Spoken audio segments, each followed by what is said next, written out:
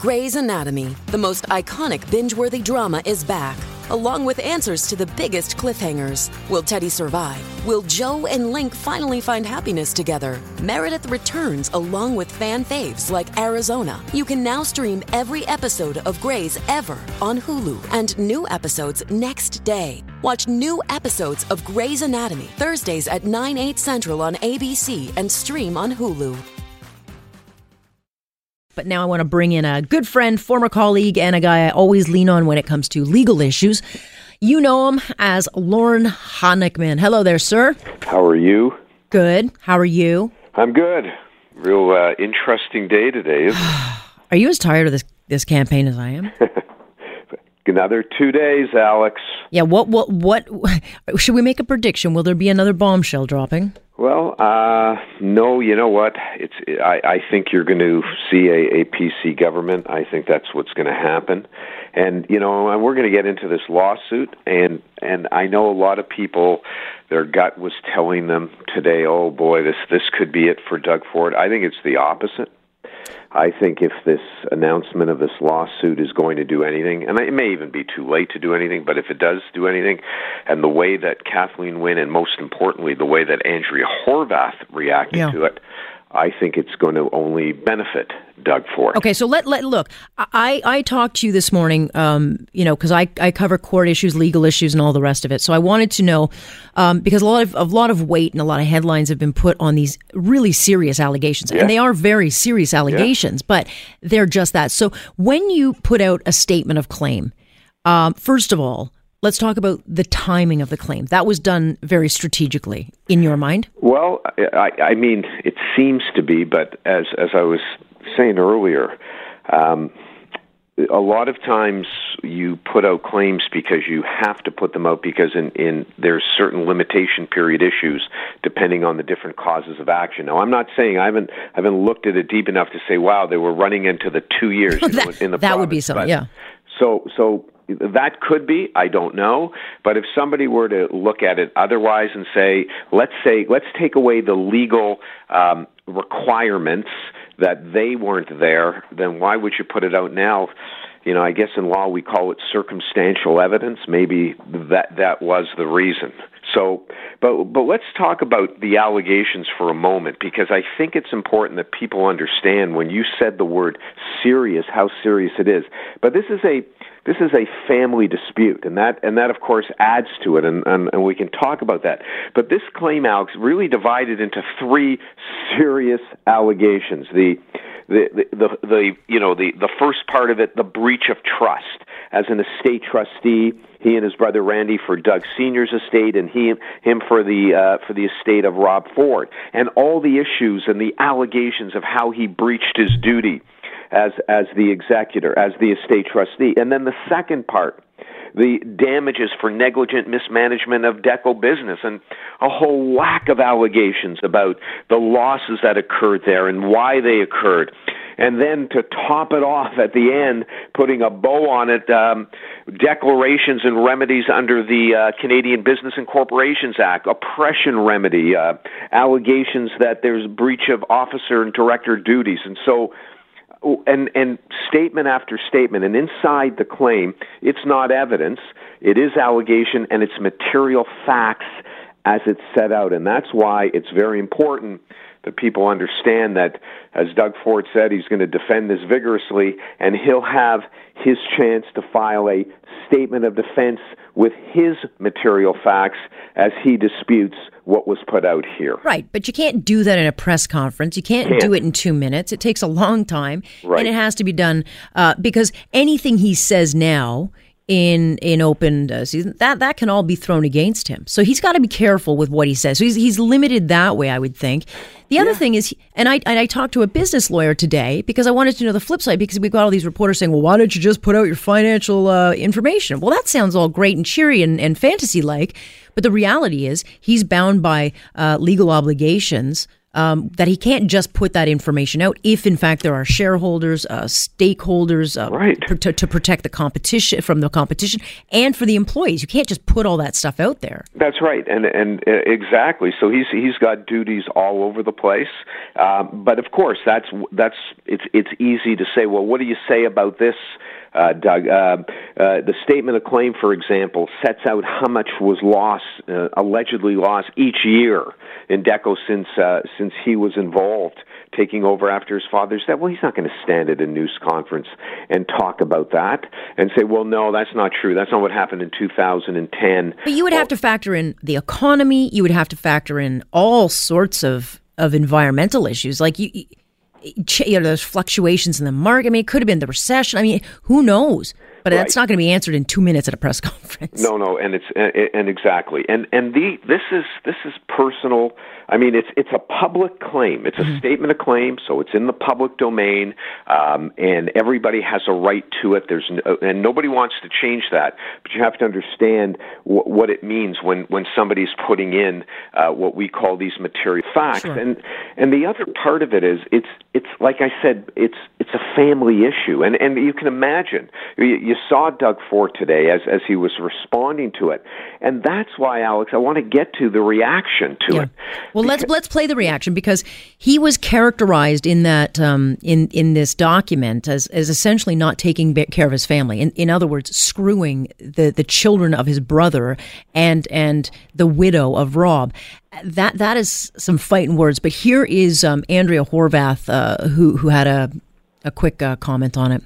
If Doug Ford's not prepared to take care of his own family, how is he going to take care of the families of Ontario? I wouldn't be surprised if people are asking themselves that question today.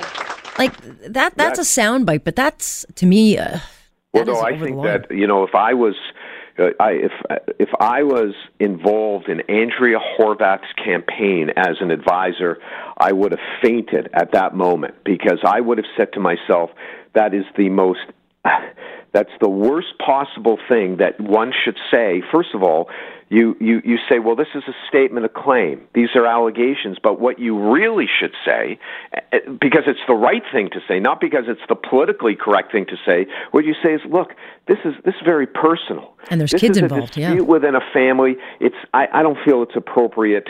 We've all got families. We all have our own problems. This is Mr. Ford's problem. It's not appropriate for me to talk about this at this time. Because I think it's easy when you think of an estate and everyone's like, well, of course, it just goes to the wife and everyone moves on with their life. It doesn't happen like that. Estates take a long time to settle. They're put into an executor for a reason. They're much more complicated than I think people understand. They can take a couple of years to deal with. They're not necessarily all paid out. There's 1,000 variables that can go into play when settling a family estate, but put that aside. Right. It's also deeply emotional.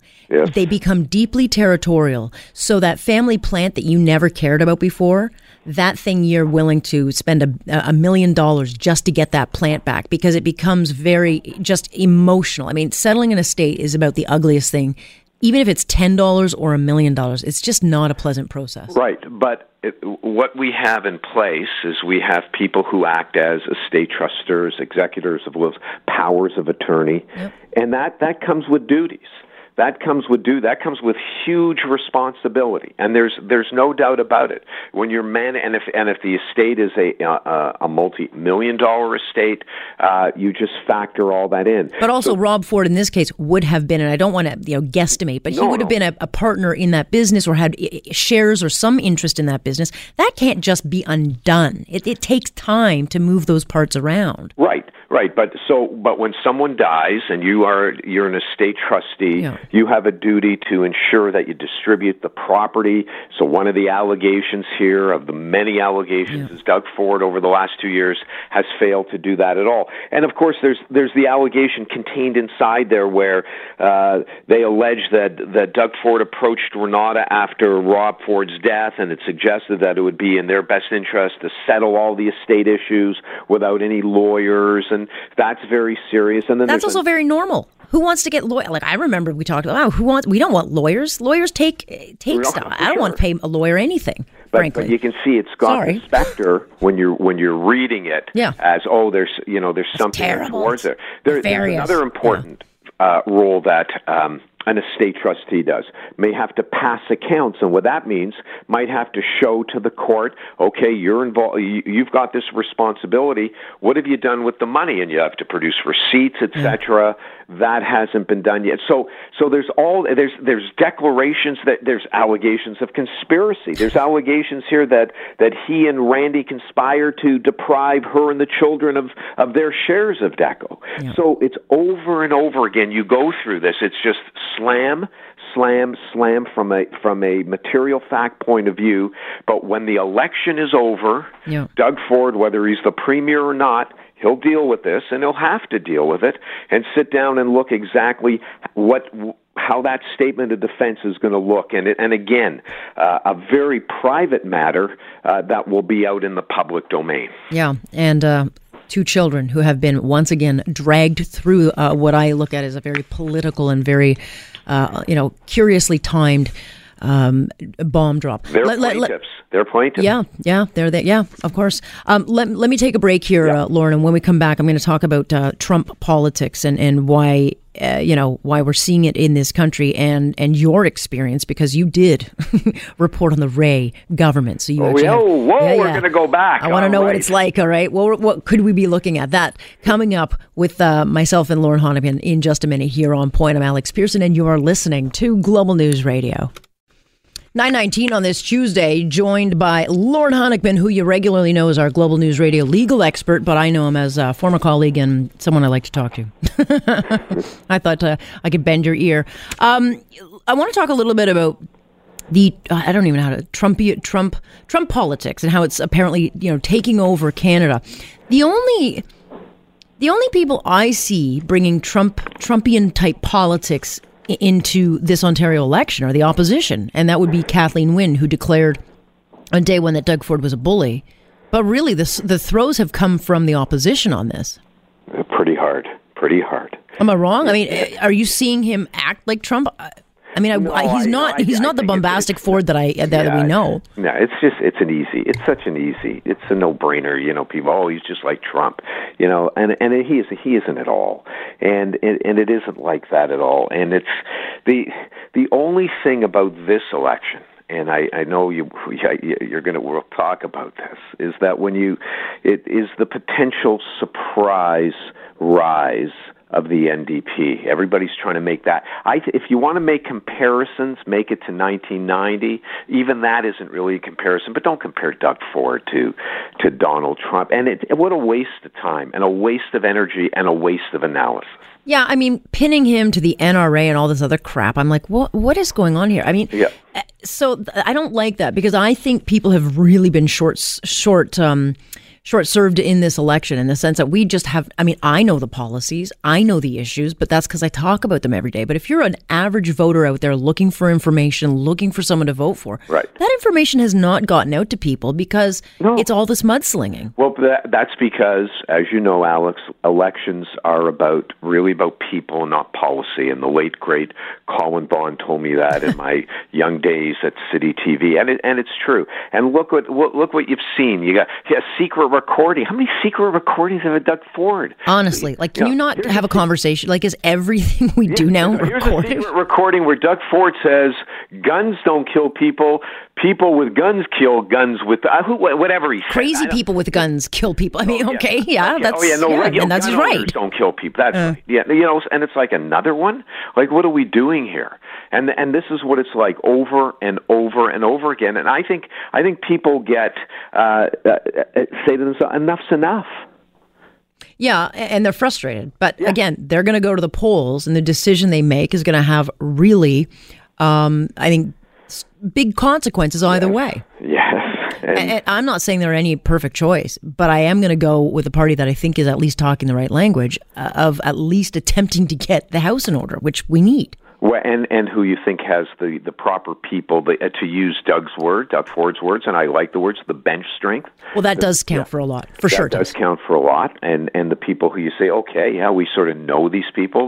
The worker bees, they're the ones out there, they're the ones who are going to be doing a lot of the heavy lifting. I mean, the leaders, having a great leader is fantastic, but it's more than just a leader. Right. And so, I think it's going to be pretty fascinating to see what will happen. It does remind me. Well, I just mentioned. You mentioned before about 1990. There is a tiny feel in the air. What's a real big difference, Alex? In 1990, I think there were 2 polls that came out the entire election. I wish it was like that now. Yeah, and where nobody really, really knew. You had no real good idea that something was happening. And that's why on election night in 1990, way back September 19, when Bob Rae won, I happened to be covering his campaign, had no idea going in there. Nobody said to me, hey, there could be an upset. David Peterson was hugely popular. Well, hold on. We have audio. Let me play you some audio of that we dug up from the archives of the good old days of Bob Rae. Excellent. Take a listen. I'm having difficulty getting used to it. Just Bob sounds fine to me, but how about Premier Bob? Well, it's an enormous responsibility, and I don't think anyone could have seen this election as we have without realizing that the public support can never be taken for granted, and I just think we've just got to do the best we can to keep on trying to earn it, and it's a very, very humbling experience. Have you picked your cabinet yet? No, not at all. I really haven't given it any thought at all. I'm going to be looking at that tomorrow, along with a number of other things. And that's when he looked at his guy and said, "Oh crap! I don't have any people." Oh my God! Thank you so that. And I was there that night. You're probably in that scrum. That was you could tell the excitement had come down a bit. Yeah. But when he walked in there that night, and I was like one of I'm screaming at him to talk as he's walking up, and of course he's ignoring me. But the thing about it is that David Peterson had 95 seats. I think Kathleen Wynne is 58 right now. 95. He was hugely popular. Yeah. He called a snap election 3 years in. People were upset about it, and Bob Rae came in, and of course the rest is history. Now, I mean, let's be clear. He came in when Ontario was going through its worst economic recession since the Great Depression at that time, and then we had the social contract, or the Rae days as they were called. It was trying to force those 12 days, and that caused one problem after another. But there was it was different. There were a lot of different things then as it is now. There was a couple of really right-wing parties, I think, in fact, if I remember correctly, that were the Family Coalition Party, I think was in existence there, and another party that got, I think, about 5% of the vote, and that, I remember analysts were saying was important. But you know what, Alex? When I remember those days when Bob Rae won that, and the anger, there was so much, like, people would go, "Oh, Bob Rae's the premier," and then within days, people were going, "What just happened?" It's like going to the bar, getting really wasted, and then waking up and going, "What's her? What did I just do?" Yeah, but who's this person in my bed? It was but I had so much respect for Bob Rae. Right. I do to this day. I mean, he's had to wear a lot. He gets thrown to the mud. He takes a lot of hits. But what a great guy. And they used to go to his house to protest, and we think, oh my God, that's a wrong thing to do because people would be so angry. But so tell me though, but it was important though, because it was a vote of protest, but it did have real economic and it did real damage to this province. Not to mention, when you don't have that bench strength, there were some, I think, very uncertain times. There was, but it was the social contract that really, the Rae days that he has lived with to this day. And remember, what he was saying is because of the economy, he said, what was it? I need $2 billion in wage cuts in the civil service. I mean, actually, when you read back, and I was reading some of his comments, he was like, everyone's got to do their part, including the unions. And I'm actually like, bravo, sir. That's actually a pretty good deal. And OPSEU and CUPE they went nuts. Back then, OPSEU and CUPE went, no, we're not talking. Yeah.